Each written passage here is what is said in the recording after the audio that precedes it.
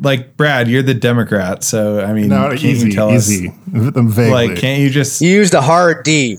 You gotta use Ben's a light the D. Democrat. I'm By still the a way, Democrat. Ben is the Democrat. I mean, Ben is, yes. both of you. So, like, yeah, can't you just like explain to the lowly, simple-minded libertarians, Sure, like Ileana and myself, why this is possibly a good thing? No, I but don't get it. No, but I can very clearly explain to you why we get to pass laws like this. Why we are the ones who are putting forth legislation that I now support, apparently, but why we get to put forth legislation. Is that because you have won? Is that because you have actually won and are in power? No, we haven't won. You've lost. Oh. I mean, No, but let's be clear. Nobody's winning. Nobody's winning. anything. Nobody's winning. Thank you, Ben. If anybody feels Ben. like they're winning, they're fucking wrong. Nobody's winning, but Ben and I are in the game. Yeah, Ileana, we are not in the game. No, we're not. We're not even in the league. Greetings and welcome to the Fifth Community Show. We are a group of internet randos brought together by a shared appreciation for lively discussion, considerate disagreements, and irreverent humor. Follow us on Twitter at Fifth Community, find fellow seditionists by using the hashtag Fifthom, and follow the Fifthom Club on Clubhouse. And as always, in the words of Camille Foster, be brave, call bullshit.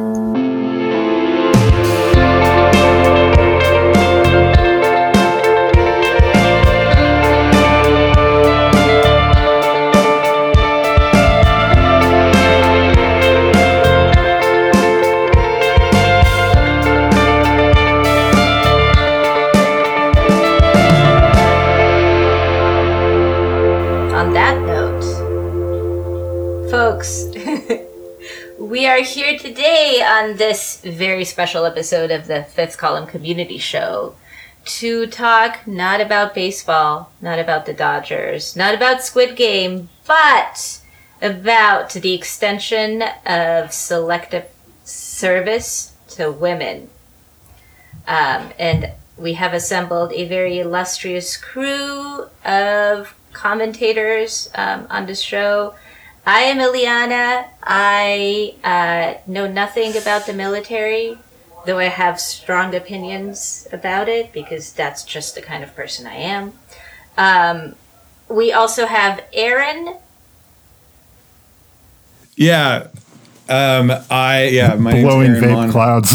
Yeah. No, my name's Aaron, and I guess the only qualification that I have is that I have none.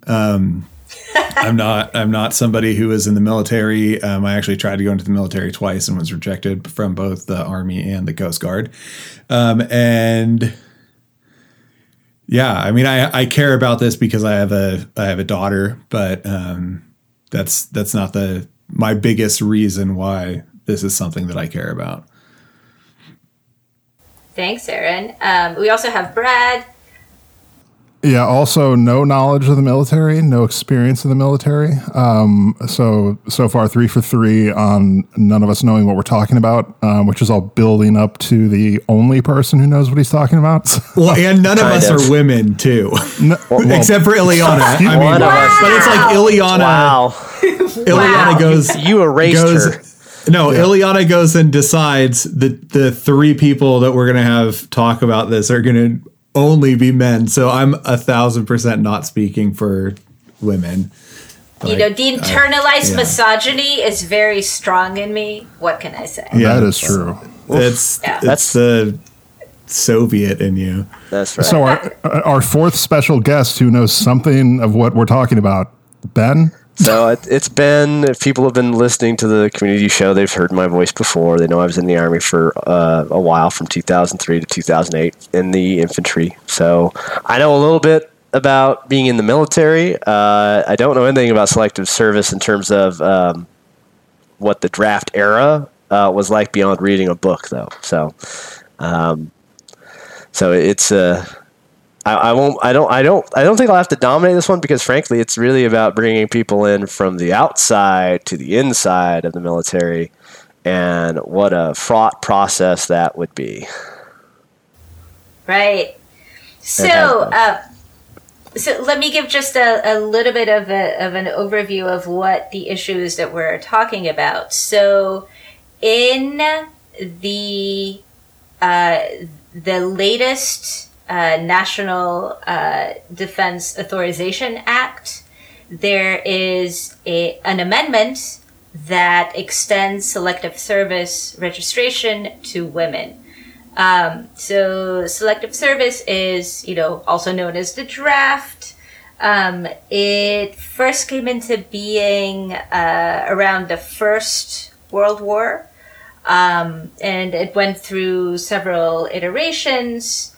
But until now, it has only applied to men. So the way selective service works is as soon as you turn 18, you are supposed to register for selective service. There are some conscientious objectors, the most famous of whom in fiefdom is probably Matt Welch, who has written extensively about how he was a conscientious objector. Anyway, very few people have been prosecuted for not registering for selective service, but not registering comes with a number of penalties in various states, such as not being eligible for federal student loans, in some states not being able to get a driver's license. So it's not, this isn't something that is enforced with a heavy hand, but there are real consequences for failing to register. In 2016, I if I'm right, all combat positions in the U.S. military were open to women. Women still need to, qualify. This is something I hope we can talk about a little bit later. There are physical fitness and aptitude tests that, everyone needs to pass in order to qualify. So women are still subject to that, but all combat positions have been open to women since 2016. In 2019, there was a lawsuit that ruled that restricting selective service to men was unconstitutional. And now here we are. The NDAA version that was passed by the House does include an amendment that extends selective service to women. The Senate is going to vote on their version, I think, in the coming month. And Biden has indicated that he will sign the bill once it's on his desk with the amendment that extends selective service to women. So this is where we are.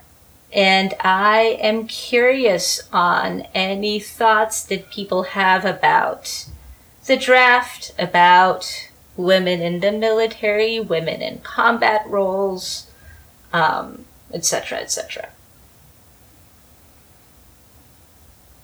Who would like to start?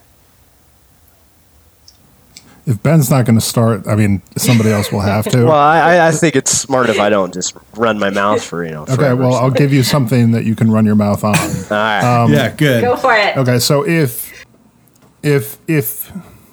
presuming this passes and is signed, obviously there needs to be a further presumption that the draft is used again for this to for the rubber to hit the road here. Correct, and the draft has not been used since Vietnam. Thank you. Yeah, and so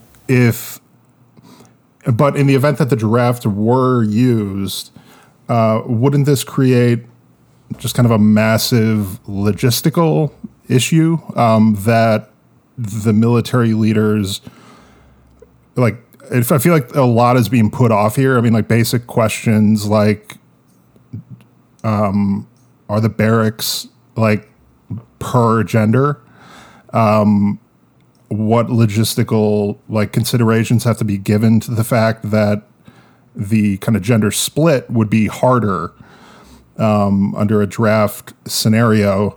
Do you know, as someone who's served very honorably, but also has read one book on this particular subject, do you know whether, like, if this passes and if a draft were used, would the leadership in the military, like, would they be able to pick fewer women for logistical reasons to kind of optimize their kind of standing against whatever adversary we would be up against? Or would they be forced, like, in real time to figure all this out on the fly? Because I can't imagine a lot of thought is going to go into this, because people probably presume this isn't going to happen. I mean, even if that's the law, it's like the idea of the draft being used is kind of a thing you can think about at a future date. I mean, well, that last part is very important to think about, right? Like, we didn't do it for Iraq and Afghanistan, a two-theater situation with the American military spread pretty far afield between, again, two theaters, just like World War II. I think a lot of so that I mean, it didn't happen then. I would imagine it's going to be hard for me to envision a situation that's not like outright war with China or Russia that would necessitate something like a call up of the Selective Service draft, the current incarnation of which is a lottery system. So what happens is, like, you get a card, it's got a number on it, and if your number gets called, you go. Now, that lottery has been random at times. It has been like numbers above X are safe, but numbers below X are going. Isn't it like birth dates?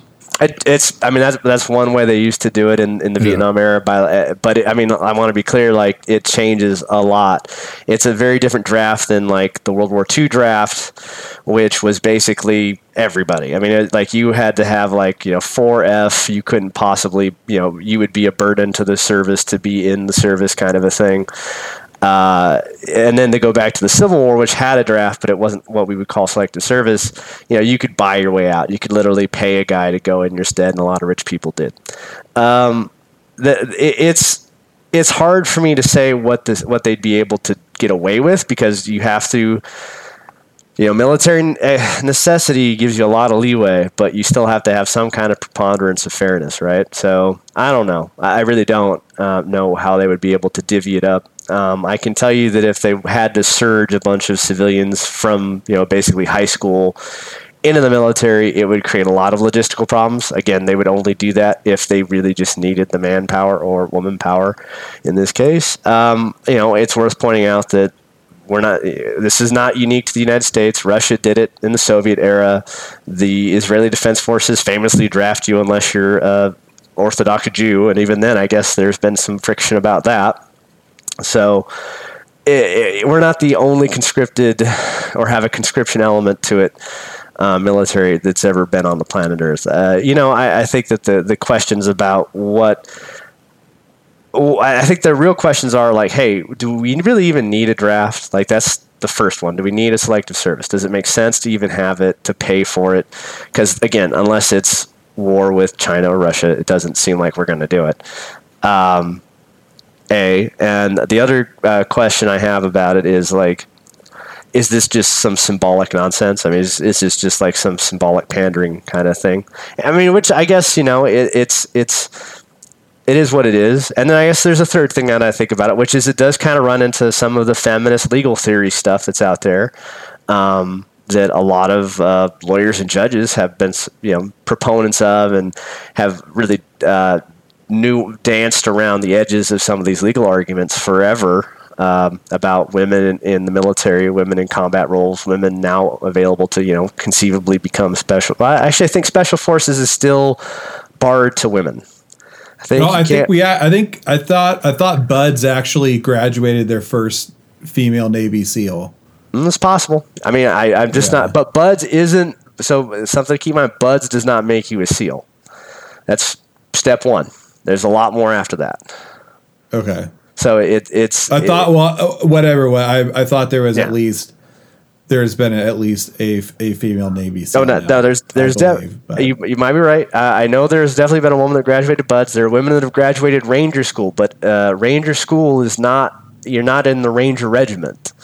Oh yeah, my brother-in-law is exactly like that. Yeah.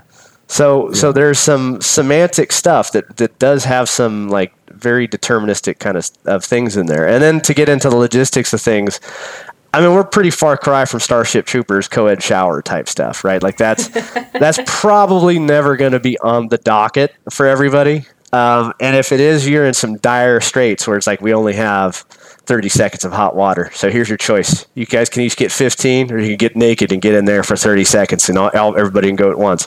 That's the kind of stuff where you would have like some craziness like that, right? Like something just insane.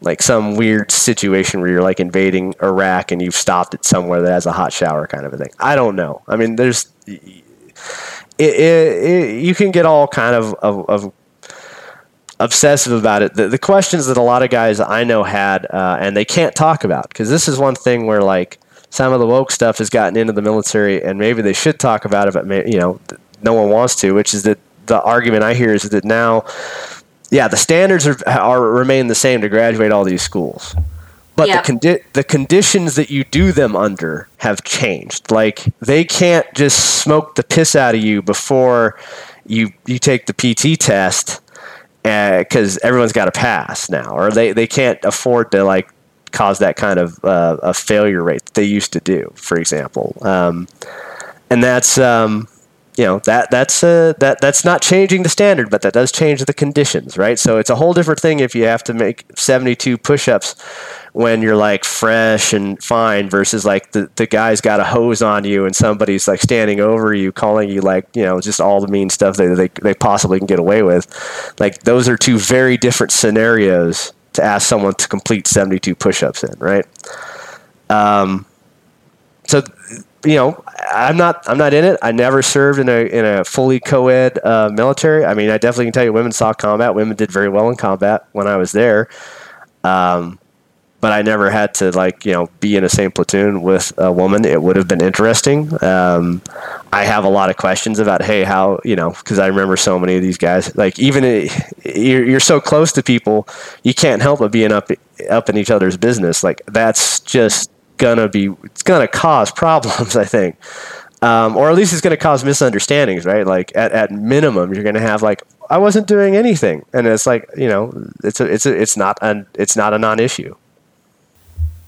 Yeah. So I have been spending some time on the Women in the Military Wikipedia page, and I've come across some really, really interesting details.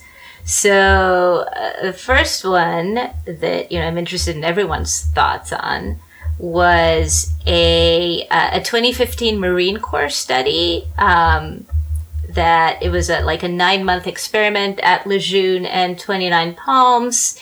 It included 400 Marines, including 100 women, and this was like a training assessment. And the results are very interesting. Male squads demonstrated better performance on 93 of 134 tasks evaluated. Male Marines who had not received infantry training were more accurate than women who had. In removing wounded troops from the battlefield, notable differences in execution times were found between all male and gender-integrated groups. Unit cohesion was lower in mixed gender units. And there's an interesting detail about the IDF, in which women, this is the Israeli Defense Forces, in which women do serve in combat. So they found two things. The first one is that Israeli soldiers react with uncontrollable protectiveness when a woman gets wounded on the battlefield. And also, Islamic militants rarely, if ever, surrender to female soldiers. So I mean, I hate to kind of even step back a little bit further. I think there's kind of two. I mean, I think we can go down the whole road of women in the military And which, I mean, I have no problem with women being in the military, but the thing that I think also we need to kind of pay attention to is the way that it affects people right now. And I think, I mean, I might be the class warrior of the group, but this 1,000% to me, at least, like this is just another way to add 50%, the other 50% of American 18-year-olds to go and hurt people who are poor. I mean, people who don't have the parents to go and make sure that they go and sign up for selective service within 30 days of their 18th birthday. I mean, if you're somebody who's lower income, maybe you don't even have a home address. I mean, you are that in and of itself can completely, screw you for the rest of your life. And I feel like all this is doing is just going and making sure that there's, the other half of the population is, entered into this, contract with the state, just as the men are. Like, I mean, I don't feel like it's going to be used for anything else, honestly, especially right now. This isn't a counter to your point, but I do, since I read the law, I do believe they changed, they made the kind of punishments for not registering more lenient. Oh, did they? Okay. Not in ways that I can articulate specifically, but there was a lot of language, aside from changing all the genders in the law, or to also add further leniency. But that's not a counter to what you just said. That your point still stands. So. Yeah, to me, that's I guess my two feelings on it are in peacetime. My issue is that, all this is doing is in peacetime is going to hurt people who are poor and disadvantaged. End of story.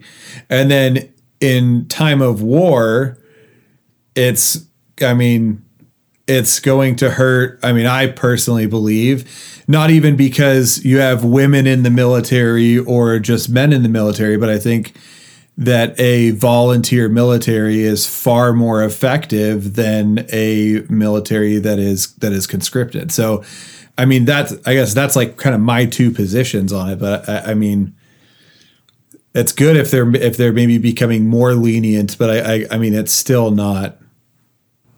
Amazing. Isn't that fairly well, the volunteer versus conscription? Isn't that fairly well subscribed? So we're talking about kind of, in generic terms, an emergency situation.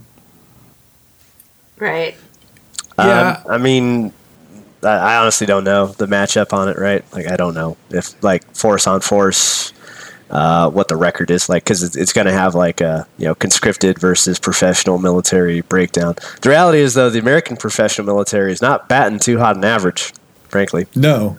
Really? Okay. Well, when you go into that, Ben. Well, okay. Well, look at winning a battle is not achieving strategic objectives. Okay, so we can absolutely crush everybody in a firefight and still lose anything that actually matters.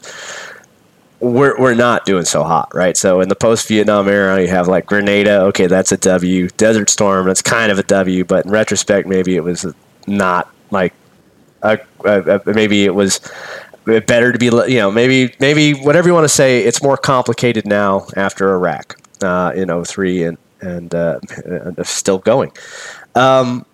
So you have Grenada, Desert Storm, Iraq, Afghanistan, Djibouti, and all these countless low intensity conflicts, which are and I say countless, it's insane to think about how much time we spent in Colombia or the Philippines doing these low intensity, dealing with this one island in the middle of Indonesia from the Philippines. Just all of these crazy little things that SOCOM is kind of associated with. All of East Africa. Yeah.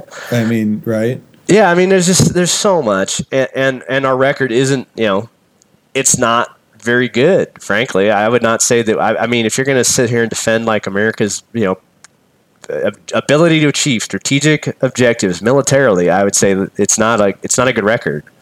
And I don't know what to say about that. I know that the draft won't help that. I mean, that's a different story, and it makes things more complicated in terms of like talking about a volunteer force versus a professional force. But you can send the professional force out to do these things in this like really kind of covert way with like limited, conventional support here and there, precisely because it's a professional military. If people start learning that their kids are dying in Djibouti to secure the like literally roads for like these, I don't even know what to call it, but we have some kind of alliance there that we have some kind of interest in that area. And it's not, well, and it's not just counterterrorism either, right? So like Camp Lemonnier. Yeah. So it's just gets nuts. So can I ask you just a random hypothesis? Do you think that the fact that in the post-Vietnam era we have not had an effective military is due to the fact that it's, it has to do with conscription or not, or is it far more of an issue of kind of the military industrial complex and how that has kind of, those two things have influenced each other, and how really just the leadership of the military over the last 35, 40 years, how that has maybe not been, I mean, I would say like who's an amazing general, maybe Mattis, but like since Schwarzkopf, right? Well, I mean, so I'm going to I'm going to squib this a little bit and say that you're right on the last part of the thing, saying that leadership is definitely a big factor in it, right? So the generals that have been in power and been running the military over the last 30 years it's clear that they don't have like a good handle. And then the second thing I'm going to say is the missions that they're given by Congress, by the president, oftentimes are not conducive to being simple and easy and, we're like going into Iraq. Does that make any sense at all? Right, from a big strategic perspective. In hindsight, we kind of all know that was a horrible idea. Why didn't more people resign over it? Right, like you had to know this wasn't going to end well. More people resigned over like betraying the Kurds than resigned over us going into Iraq from the military brass side of things. And maybe you could say some of it was 9/11. I don't know. But anyway, so leadership is definitely a huge factor in it. The mission choice is another huge factor in it. And I'll focus on a success. So like you look at what we've done in the in like Macedonia or North Macedonia now, and Sarajevo, but like all the former Yugoslavia, right? Like we went in there and it actually it didn't solve all the problems, but it definitely helped because we were seen as like we weren't French. We didn't have ties going back to the Austro-Hungarian Empire in these parts of this disparate nation. He wrote Kaplan wrote Balkan Ghost as a warning to the United States not to go in there. Well, Clinton goes in there and it works out. I mean, it's this surprising win. But part of that comes from also when we entered it, right? So like Yugoslavia breaks up after. My brain is just shot. It's what 1990, 1989. Yeah, no, it was 89, right? Around that time. When Ceausescu dies. 89. That was 89. Yeah, so Ceausescu dies. So like, okay, man, I'm sorry guys, I have COVID. So people are like, why has it been misfiring? That's part of it. Fog. Ben has COVID. Yeah, I have a breakthrough and we're case of COVID. we're all together in a closet. I'm breathing heavily on everyone in the Washington area. So yeah, I mean, so there's this Kaplan, who's this pretty well read, kind of knows the area, traveled the area, saying this is a bad idea, it go in and it works. So you have this unexpected victory, but people forget that for the same reason that it kind of worked out when we went into Japan after World War II and basically took it over, is that it was a desolated, destroyed, leveled, flattened genocide, just massive levels of catastrophe had happened to everyone. So like the idea that the U.S. is there and they're, and literally it's not like we go around trying to shoot people in the head. So literally hey, why are we all fighting? Literally, the guys showing up, here's some water, here's some food, let's all sit down and shut up for a little bit. And it stayed like that. That works. That works when you've wrecked everything. It's really easy to be people's friends, right? Like, we have food, and we're not going to ask you for anything. We're not going to try to have sex with you. We don't want to bother you. We're not trying to execute you. We're not trying to torture you for fun. Lots of militaries engage in that. In the off-season. We're going to take a lot of your natural resources at a reduced price. We're going to pay you for them, but it's going to be a reduced price. And, and shit like that. But. And you can go with that, but honestly, when you're looking at like literally your whole town is leveled, like it doesn't seem like a bad deal at the time, right? Like, oh no, I agree with you. Yeah. So, you could argue about if it gets exploitative at some point. You're right, and I don't want to dig into it. I'm just saying, like, it's easier to win. Or to get people on your side when you come in and you bring them food and water and you're just trying not to you're not trying to break stuff even more. It's a whole different thing when you actively are the initiator, invade, wreck the place, and then try to say, hey, now that we broke your shit, can we be friends? Ben, going back to the draft, though, I wish I would have just totally interrupted you when you said this so I could remember the context, but you were saying that... I forget what it was about, but that the draft makes things worse. So if that is true, is that an opinion that is shared by military leadership? And wouldn't that mean that the extension of the draft to include women, setting aside whatever objections one might have that I personally don't to women in the military, doesn't this make it harder for them? So wouldn't military leadership be sort of opposed to this in general? Oh yeah. I mean, if you're an Army general, again, you're not going to order it unless you need, and I mean need with like capital letters. Like, you just need the people, you need the bodies. We're fighting China and it's to the death, right? Like, so yeah, I don't ever think I don't, especially in the way modern warfare is done, is conducted. Where are you going to need, hundreds of thousands of bodies? Like, I mean, it's not like it was in Vietnam, where, I mean, you were basically combing the freaking jungle with 50,000 troops in Vietnam, 70,000 troops in Vietnam at a time. I think it even got over 100,000 troops, didn't it? Yeah, like if we're using the draft in the future, don't we have like far bigger fucking problems? Right. Than women. Yeah. Yeah, not even than women, just in general. Exactly. Yeah. I mean, all of the above is right. The reason that the women are of course always a problem, but I just meant in general. I wasn't going for that, but so I'm just saying that you're all right. I mean, you're absolutely right. Like, it is a problem, right? So like, you bring in a whole group of draftees. You have to do what's called the cohort model. So the cohort model means that like they train them up for like 4 weeks. They take existing military forces. So like they would take an Army platoon, and they would divide it up in a battalion. So you have like all these guys that have like actual experience now go to these little units that are literally with people fresh off the boat after they've had like an initial 4 weeks of welcome to the Army, here we go. And then they have, another, again, and this depends on the time, 6 to 8 weeks of training with the people that have been there for a while.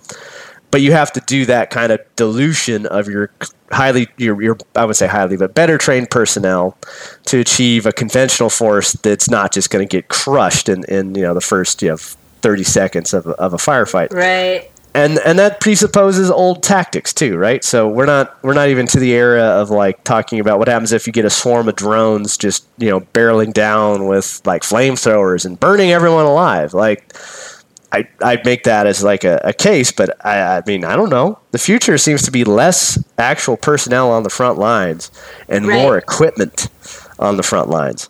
So when it comes to like personnel and stuff, I just think it's the brass wanting to make sure that they have the option to do it, and frankly a little bit of nostalgia for the Great War that makes America feel good, and always makes everybody feel good, which is World War II, right? Like it's a little bit of that. It's that like we've maintained this capability to fight that war all over again. And I don't understand that, but there's definitely, I mean, the Army changed its uniform back to the classic World War II era uniform after they went away from the Union blue. So they went from greens to blues to now let's call it pinks and greens, which is the World War II era dress uniform. I understand why there's a pull there, but I don't understand why we're trying to refight that war, right? Like that should be squarely for the history books. You should read about it in the history books, and because it won't be that again. Like we're not going to have. I'd be shocked if we had something where a massive war where space wasn't involved, where you could position carrier groups and drop airborne infantry behind enemy lines. Against China, like what I just don't see that being like a real thing that will ever happen with a peer, what they call a near peer, because there is no peer for the United States, near peer competitor battle. Sorry, I'm stuck on flamethrower drones. Is that a real concern? I mean, no, I'm using it because like I saw one and they do have them and I like them and I want one. Who's they? Well, I saw one in China, and they just used it to burn some stuff off a telephone wire. I've seen a couple videos in the States. Go YouTube it, man. They're real flamethrower drones. I would think they would have bombs. Like that would be the one. The flamethrower drone, I would be less concerned about. Yeah, you should be pretty concerned because if they catch a group of infantry out in the open, it's going to be a barbecue. Yeah, I was going to say if you could set stuff on fire, like that's. But well, I mean, think about it. Well, yeah, well, okay. So, like, here's something where some military experience might help you out. So, if you drop a bomb or a mortar, any kind of like explosive device, the only real worry you should have about it is if A, it lands next to you, or B, it explodes in the air. Because if it just hits the ground and it explodes, as anything like a drone is going to be able to carry. It's probably not going to, unless it gets really close to you, it's probably not going to do a damn thing to you except make a really loud noise. If it explodes in the air, the shrapnel can come down and that will mess you up. Because that'll get, like, even if it doesn't penetrate the vitals because you got the body armor on, it can get on your cheek, it can cut your mouth open, it can make, now you've been reduced in capacity. A flamethrower... it catches you on fire. Will catch whatever you've got on fire because everything you wear, although it's not is hard to catch on fire, but it can be caught on fire, especially if there's some kind of accelerant like carry on there. Water. Oh my god! Well, so you know what? Stop, drop, and roll. You can stop, drop, and roll wouldn't be a terrible idea, but you know that they figured out that there are ways to keep fires going, like. Burns like phosphorus, like phenolphthalein, that kind of stuff. Okay. Which so what I'm learning is that we really need to be developing a more advanced stop, drop, and roll, like rather than it's just the draft. Yeah, we need to go down to 2 steps instead of 3. I didn't even know I was worried about these drones, but now I am. Okay, well, I wasn't trying to I was just making something up based on some YouTube videos I saw about them using them to like clear utility lines of debris because it seems to be quite handy for that. But this is now my main concern. Yeah, I clearly flamethrower drones have got Brad very worried. I don't know. I'm just saying that like if you threw that at like an exposed infantry company, there'd be problems. Now you could always say, "Oh, we'll develop countermeasures." It's like. Okay, yeah, sure. 12-gauge shotguns. Everyone will have, or we'll take 40-millimeter grenade launchers and we'll load them with buckshot, basically, and use that to knock them down before they get there.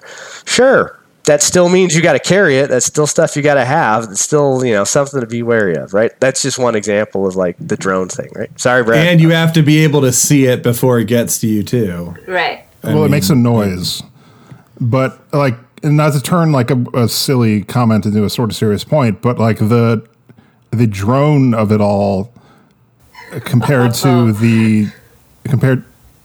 Ileana thinks I'm going somewhere I'm not, and carry on. Okay. Carry on. The drone part, like the technological development of it all, like can you realistically imagine a circumstance in which the draft would be necessary? What would that even look like? Yeah. It would have to be, as you said, like basically Russia or China. The time it would take to get the forces across oceans, there'd be a fairly big lead up in which one could do something. What does that look like? I mean, presumably it's us invading China or Russia. Are there any other circumstances where the draft is even relevant other than kind of a full scale ground invasion? And is that even realistic? That's the thing, right? Like, I don't think it is realistic. Like, that's to me the big. If you're gonna say like why we should get rid of the draft, that's why. This is like if you did use the draft when you had to use. People were being, doing 15, 18, 19-month deployments in Iraq and Afghanistan. And to give you some comparison there, like those are the longest combat deployments in American history, like by a lot. Like if I go to a VFW and I talk to World War II guys, I rarely get somebody with more than a year in like Italy or France and Germany or, even Marines in the Pacific. And I'm usually the top guy with 31 months deployed. So it's like, what was it like in Vietnam? Was it also kind of around a year? 6 months, six I was going to say 6 to 9 months. Yeah, it depends on the era. Yeah, it depends on the era. 6 to 9 months. So is this not to use this overused word, but is this performative? That's absolute. I don't know how there's a way that's not possibly. And who is the performance for? Right. Well, this is the real question, right? Like, I think it's a little bit of the woke aspect of it, to use the crude shorthand, but it's that like egalitarian ERA thing of like, no, women are going to be in combat, so we've added you to combat arms, so now you're going to be drafted. Yeah, I forget the name of the congresswoman who introduced the amendment to the NDAA. I think it was like something like Houlihan. She's a veteran. Yeah, she's a veteran. But in announcing like her amendment, like the press release that goes out on her congressional website and like explaining what she's doing, it was explicitly equity. Yeah.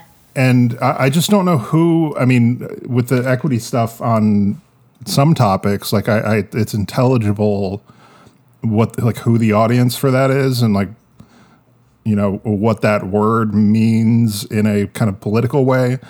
I don't know who the who her constituent is that wants the draft expanded for purposes of equity. It's a very I would love to meet those people, and I don't have an objection to like expanding the draft to include women. It sort of makes sense to me. I'm open to any manner of arguments because, as we said at the top of this, I don't know anything about this, but it was just weird. I keep spotting the word equity like all over the place, and it was just the weirdest spot to kind of see it. I mean, it made sense, but it's just like, who is this for? Like, who is going to be happy that the draft was expanded to include women because of equity? Presumably there must be a constituent on the other end because it's a politician doing a thing. Well, I think it is that group of people that equity is their watchword. That is what they go for. And additionally, there are the feminist legal scholars who are like equity driven. Like, more women should be in prison, equity driven. Like, they're like, hey, this is like murder. literally, like more. The disparity is mental. Yeah, like no, like Yeah. like and if you carry it through, it means like But here's the funny thing to me as a divorce dad, it always stops at divorce, right? Like men and women shouldn't get the 50-50 split of kids. It always stops there magically. It never continues through. But yeah, equity is the thing. Like I think that's the group of people they're trying to appeal to. And what I ask myself is like, am I kind of coming at some of that with just a level of being an obsolete person? Like, am I just old in my thinking in some ways? And I often come back to like the fifth column thing, sedition with Megan Dahm, and she asked that question, like, are we just like outmoded? Are we just no longer the folks in charge? And it got me watching some old All in the Family stuff, because I was watching Archie Bunker, and I was like, yeah, this dude, honestly, we could remake, like people say, oh, you couldn't do it. Like, you could remake Blazing Saddles now. You could make a sequel. People would dig it. You get Ryan Reynolds and Dave Chappelle is Gene Wilder, and forget the other guy's name, but Clavon Little, and people would watch the shit out of that. Absolutely, people would dig it.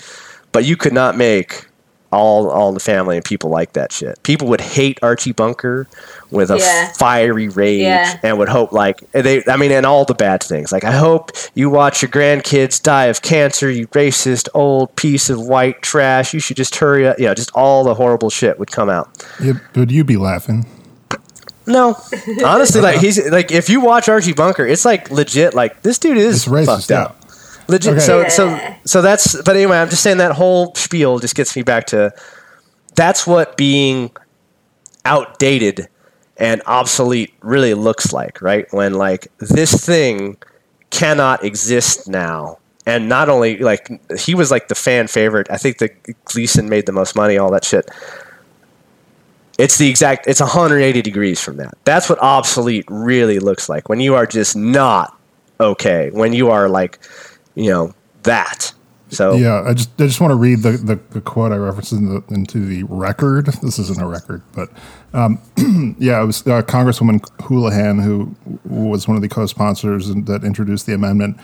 And in an interview with Roll Call, she said, "Equity is important, and women have constantly had to fight for a level playing field, and this change is a step in the right direction." I mean, that it makes a lot of people. She's not wrong. Yeah.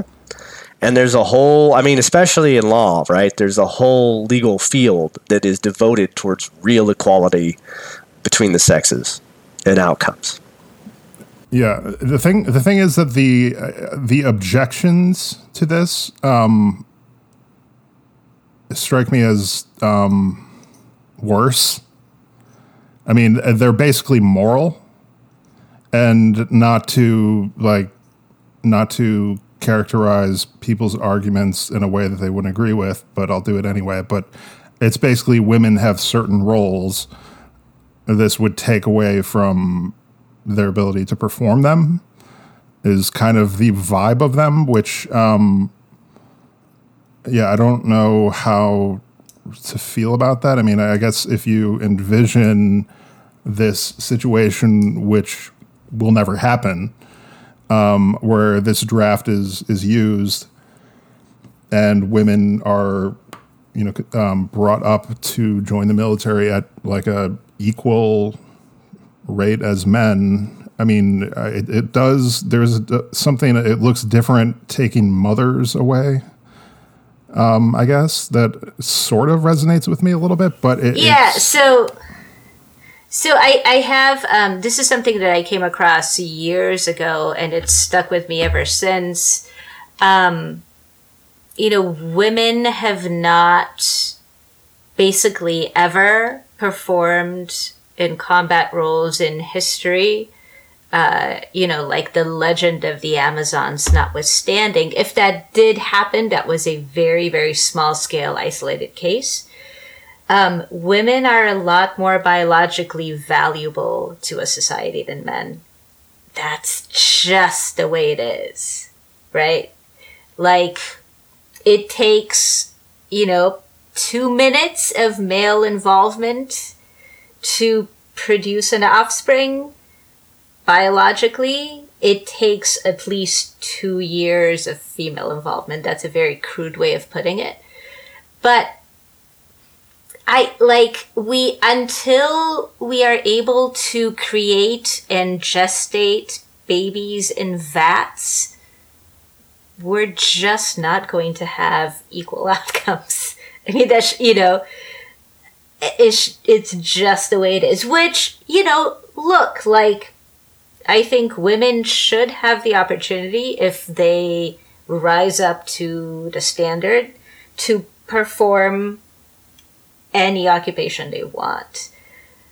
I don't think tasks that involve intensive physical labor are the arena in which to strive for equity due to very obvious, undeniable population level differences. Well, I mean, so that's another side of that, like, legal theory. But now it's been commandeered with the turf I should say turf, but the basically that no, men and women are different. There's that aspect of, like, the legal theory and feminist theory versus, like, the everyone should be as equal as humanly possible. So, it goes back to, like, women should be the same height as men. Women should have the same, it's like all these things that they talk about that are like equity is the driver. Like the kind of people that if we said, hey, you can live in a neighborhood, you're going to have $1 million home, you're going to have a $1.5 million home, you're going to have a $900,000 home, or you can live in this other neighborhood and you're all going to have $400,000 homes. They're going to go with the $400,000 homes. You can't win. Like you can't work with that, right? Like it's a pull that defies like any reasonable kind of expectation, right? So what this whole thing to me means is like it's performative. It's absolutely performative because, again, unless we go to war with Russia or China, and even then under only specific circumstances, could I see us actually trying to, do the draft and things like that. It's never going to happen. I can't imagine a situation where it'd work out, where it would be done or even attempted. Well, to put it this way, if there were a conflict on the horizon that was like semi-real or like a concern among military leadership, where the draft like was on the table as something that may be needed for national security purposes, would this be passed? Or is it because it can be purely as a performance thing? Like if the draft question, that's a great question. Yeah.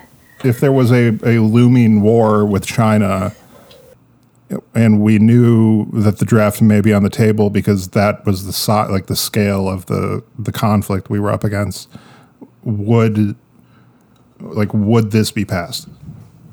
I don't think so. I mean, I think that's it's an open, choose your adventure kind of question, right? Like, if gun to your head or gun to your kid's head, really, are you gonna okay it? I mean, because I could see kind of both ways, because you want every person possible, depending on like the severity of the threat. But it just seems like I mean, I know the libertarians will freak out when I say, like, when we're in a time of relative peace, setting aside all your libertarian objections to that statement. It seems like this is an easy thing to do, to make some kind of political point with some people that I don't know. I don't know who the audience is for this. That's the thing I don't get is I don't understand. I mean, like she is a Democrat who's introducing this. Yeah. Like it's being introduced by a Democrat. It's, to your point, it is on this kind of under this guise of being woke or being like kind of, equal rights amendment type, type ground. But it's like Democrats are not like Democrats are supposedly, allegedly, they're not supposed to be for war. Right. Like Republicans are supposed to be for that, but Republicans would never ever do this. So it's like I don't understand who the hell this possibly benefits and why this is even something. And I think, Brad, to your point, I think that, like, that question I think is an incredible question. I honestly do not believe that if there was a looming conflict right now that this would be happening. I absolutely do not believe that it would be happening. I think that this is 100% kind of a virtue signaling thing, to your point. And I couldn't agree more. I think of it often as like the Lilly Ledbetter Act, but for the military. I mean, did it really change anything at all? Did women somehow make more money overnight? Yeah. Yeah. I just can't get over how strange this specific thing is, because it's like who was calling for, who will be motivated to vote. It's like, yeah, our party, I mean, I'm vaguely a Democrat. It's like our party got that thing done. Vote for us. We'll get more of those things done. Yeah, well, right. I was going to say, we're out here. I think that so to get to your point though, I think that the thing that this kind of barely, slightly ERA stuff pulls from is the ERA, right? So they started passing it through state legislatures again a few years ago. This gets rid of one more thing that they can put that in the Constitution for, because there's this big group of people that really want that and have wanted it, and it does add, like, everyone was worried about bathrooms. Not too late there, right? I don't. So it's just one more kind of log on the ground in front of the big 28th Amendment. Yeah, and also the fact that this is just bundled into the must pass, NDAA, it's not open to debate on the floor, Well, I mean, they did have to vote on it, so sure. But this is the kind of like thing that strikes me. If this law were presented like totally separate from the NDAA, just as like here's a thing we want to do, there's no way it gets passed. No, it's passed as a function of like being buried underneath a must pass piece of legislation, which is how a lot of things are obviously done, and that's. I was going to say that's fine, though. I knew you were going to say that's fine. I'm glad you didn't. Yeah, good job not saying it's fine. And that's fine. But no, it just imagine this being a standalone piece of legislation, like debated on the House floor and like imagine Senate. The uproar. Yeah, just the uproar. Like not even the uproar, just the like this is Why are we doing that? Like I can't see it. Which makes it sort of even more kind of conspicuous. It's like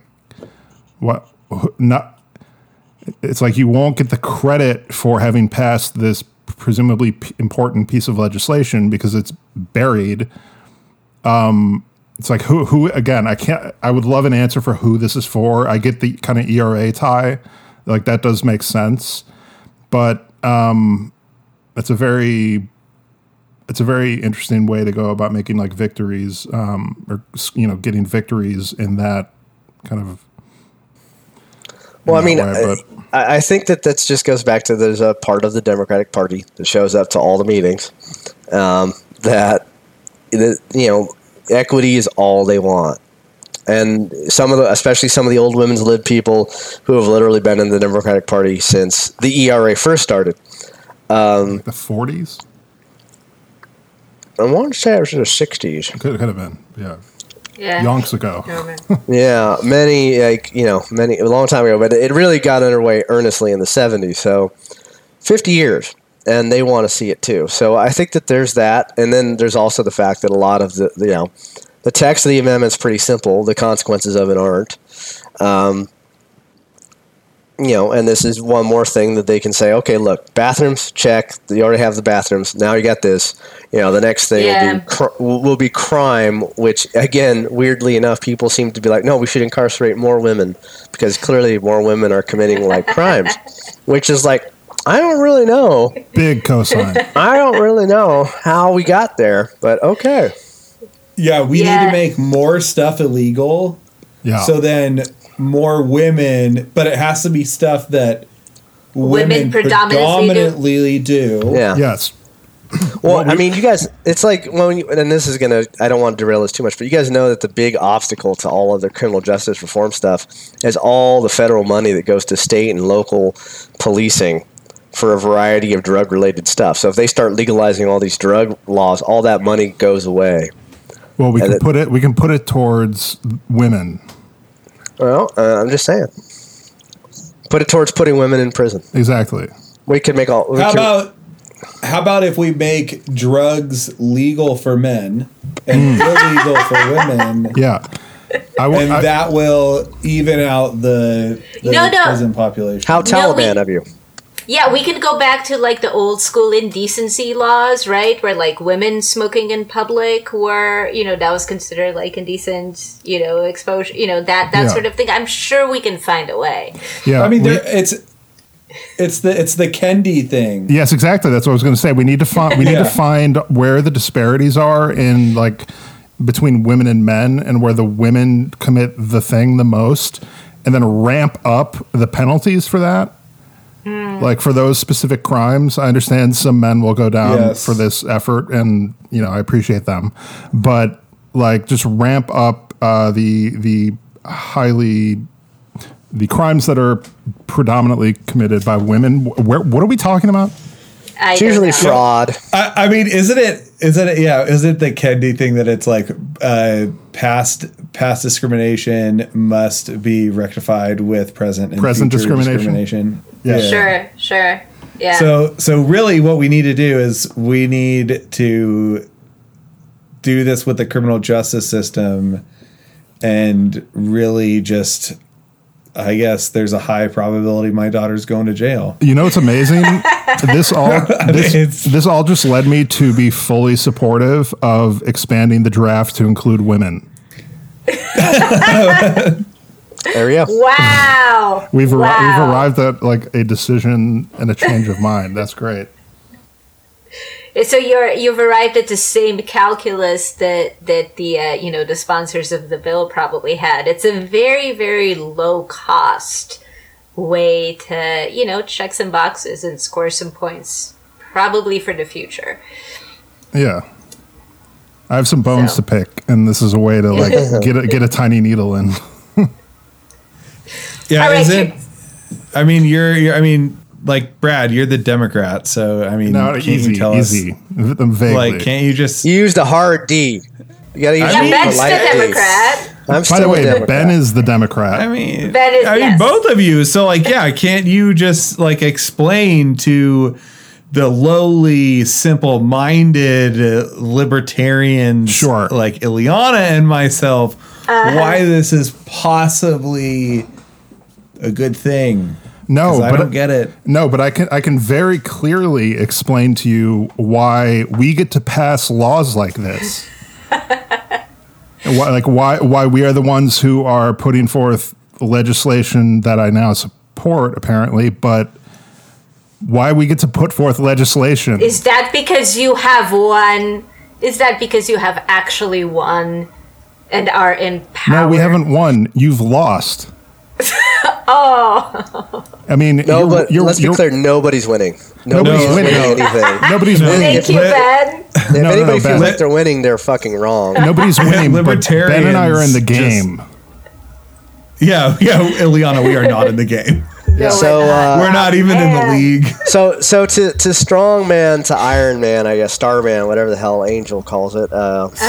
This argument a little bit. Galaxy Madness. The reason that you do it is because it is the right thing to do, right? Like if you're going to have a draft and it's going to apply to people, it should apply to everyone according to their, I'm trying, according to their ability, right? So like you're still going to have people that can't serve because they're broke, right? And that's actually 70% of the American population, which gets to that aspect of it, right? So like a huge chunk of the American population can't serve under current standards, would be not allowed to enlist, as Aaron was talking about earlier, or become officers or anything like that. And that number has gone up in my lifetime. It has not gone down. So you need that pool if that's what you're going to go for. So you want the... So I mean, I remember guys who were physically just weak, all the way around. And I'm still shocked that they made it through the Army. And I could tell you that, yeah, women were definitely stronger than them. See, that's the star man argument, right? Like you need as many options as you can get. Use all the tools in the toolbox to get it. It's not getting better in terms of personnel.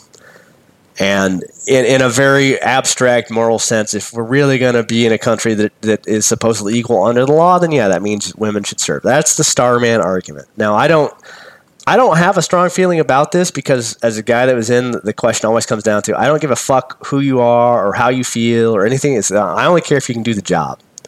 I don't care. I don't care about anything else. I don't care if you're an alcoholic. I don't care if you fuck around on your wife. I don't care if your wife fucks around on you. I don't care beyond what you can deliver to me when we're getting shot at. And if you can't do that, fuck you. I'll take anybody else over you. You can just disappear from my life. I'll trade you in a moment and forget about you forever 10 seconds later. And that's the attitude of like the U.S. Army infantry, right? So there it is. So like that's that mentality. It's a very cogent point. I know this is an audio podcast, but Ben, you look like you're in like a Christmas rave. There's a very big green and red flashing. There's some flashing lights. My camera can't decide what filter to use because it's a cheap laptop, guys. I know. This is tremendous content for everyone. It was awesome. It does look like I'm in like Willy Wonka's chocolate factory going through the tunnel and shit's getting wild. Okay, here's my last question for everybody. Would you get rid of the draft? Yes. Yes. I would need more information. I mostly would. How would you mostly get rid of the draft? Yeah. I want to unpack the last two. Because I'm interested to know how you mostly get rid of the draft, but not totally. Exactly. But the other thing that I'm interested in is I'm interested in what are the things that Brad you would, I guess, feel like you would need to see, or like the bits of information, or I guess whatnot. Yeah. I can make it very easy. Listen to the beginning of this podcast where I said, "Hi, I'm Brad. I don't know what I'm talking about on this topic. I don't like making policy changes. My instinct is I would be in favor of getting rid of it, just if that's helpful. But I don't know what I'm talking about, and that is a poor guide for making changes to any policy. Is that fair? Yeah. Yeah, no, I agree with that. Okay. So you need more information? Yeah, I mean, I guess I do. I mean, I don't really know what I'm talking about, but I mean, in everything, I guess my biggest thing is like what I talked about first is just how selective service, and I mean, I don't know how it's going to change with penalties becoming less and less severe, but yeah, I mean, I think that to me is the only thing that I really care about and that I worry about is we're going to be subjecting all of these, we're subjecting people every single year to become like less than even I am as a citizen, right? Like less than all of us are as a citizen. And I don't know. I have a really hard time with that. I mean, if there has and I mean, that's the other thing too. Like, okay, freaking God forbid that there is some type of huge war, okay? Do you honestly believe the government is going to have a hard time conscripting people? Like, if they want to go and institute a draft and everything, it's like you could go and pass that legislation in an afternoon. I just don't see what the reason for it is now, other than being kind of a punitive thing to poor people. I think this most cynical way to put it is a signal to someone. Right. I'm yet to identify who this like voting bloc is, but it is a signal towards the kind of equity kind of instinct or voting bloc that will create like downstream negative consequences, but that's okay. I don't think that's okay. So I'm agreeing with you, Aaron, but I just want to identify for Brad the group of people. It's women that really give a shit about equity in the Democratic Party. Yes, that's a small group, but that is a very vocal and powerful group. Okay, but selective service is for 18 to 24-year-olds? Again, this group has been fighting for this shit forever. I understand, but they're fighting for something that will not impact them.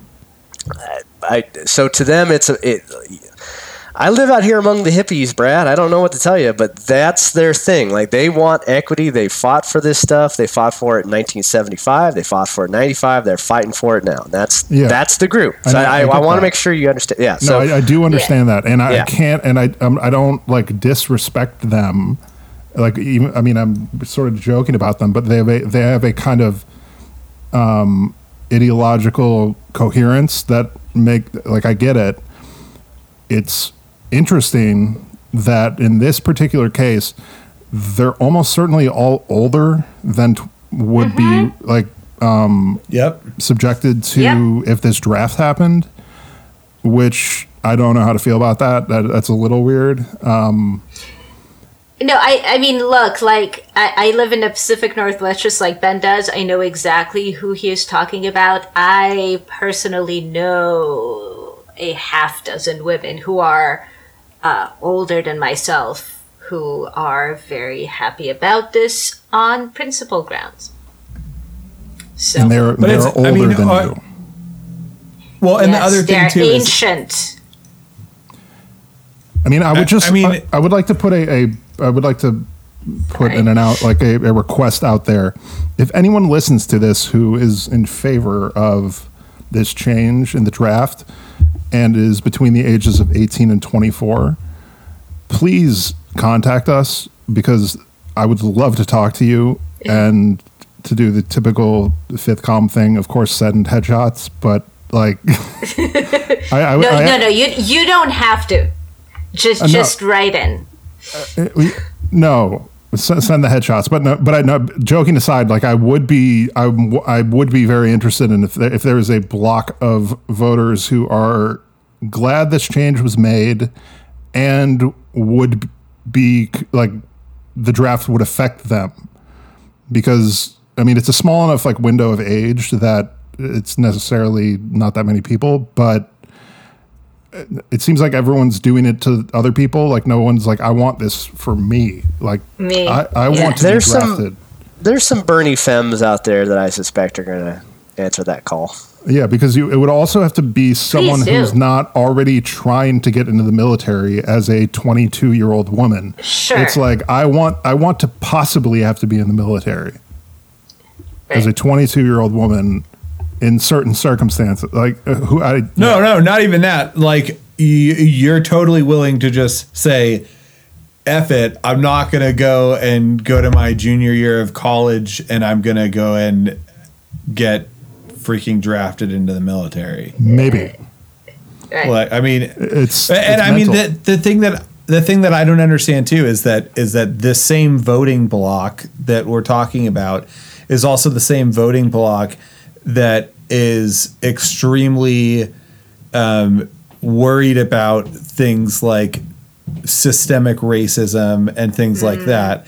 And who is this going to negatively affect the most? It is going, I mean, just if you want to break it down by class or you want to break it down by race because of class, it's going to most likely affect poor, like Black and BIPOC people. I mean, who else is it going to affect? And it's just like, okay, so you're going to go and further, like, make it even harder for these folks to go and, I mean, I would doubt that you'd be able to get an SBA loan if you didn't do your selective service. Yeah. Yep. I mean, that's economically handcuffing you for the rest of your life. And so the voting bloc who's excited about this, I don't understand how they don't see the other side of it about who it's going to negatively affect. And those so like, care about I mean, the people that you're talking about, like, are ideologues, and that means that their empathy level is a different thing. They have it, they're not sociopaths, but it's a different jam for them. So they don't think about it in terms of who's going to get hurt. They only think about it in terms of how this is a good thing. And you have, again, the older women who, I mean, okay, boomer is it's a trope for a reason, right? Like, obsolete thinking is not like it is real. Like, it's not like something that is magical. And then the younger Bernie Femme types, I mean, some of them are going to be for this. Some of them, again, are super left and like there shouldn't even be an army. That's a different story, though. Who is the Bernie Femme who is pro-war enough to be like, the draft needs to include me? Not pro-war, I don't get that. Pro-equity. I know. Equity as their watchword. They care about that more than who we bomb. And that's a different thing. Sure. But they have other beliefs about, like, war.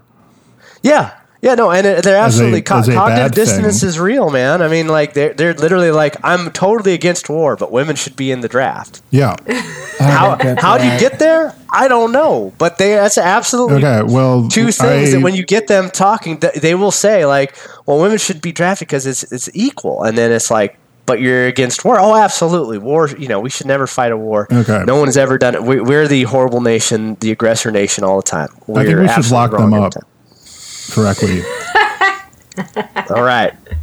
That would inflate the numbers. So Brad is now for women being drafted and no, I would need more information. The people. No, you just said before that. You said more information. You said that you were totally for it. Totally for it. I mean, there was a large vein of sarcasm there, but yeah, I mean, now you're. I will express any view on this podcast. Yeah, you're just flip-flopping like a fish on the deck right now, my man. Yep. Just like a true Democrat. Just trying to find water. Oh, wow. I'm not even a true Democrat. I know. I think you called us liberty adjacent Democrats. No, right? you're liberty curious. Liberty curious Democrats. You're liberty curious. No, and I love Democrats. It's just you guys are making such a poor case for this that we're curious about it, but we can't find the rationale. Yeah, exactly. It's like if only you poor Justin Amash, like you had him, you could be like, look at this man who is a normal man and speaks in sentences that like don't include madness, and now it's just Well, now they got Peter Meyer, but his district is going to be gone after redistricting is done. He's like the one Republican. The Republicans are going to be like, yeah, you can totally cut him. Yeah, you can. In fact, the Michigan Dems are free to draw his district out of existence, please. We don't need any more of those motherfuckers from Grand Rapids. Yeah, seriously. I mean, you're Ileana. Your Spike Cohen is going to be in Seattle this next week. Oh, is he? Okay. Yeah. Great. She's not going to vote for him. I might hit him up. I don't know. I might vote. I voted in all presidential elections I was eligible to vote in, except for this last one. I did. There you go. Yeah. Anyway, from this band of liberty amorous and liberty curious folks, thank you all so much for listening. This was great fun, you guys. Thank you. That was awesome. Love you all. Take care, guys. Love you too. Okay, bye, guys. Bye.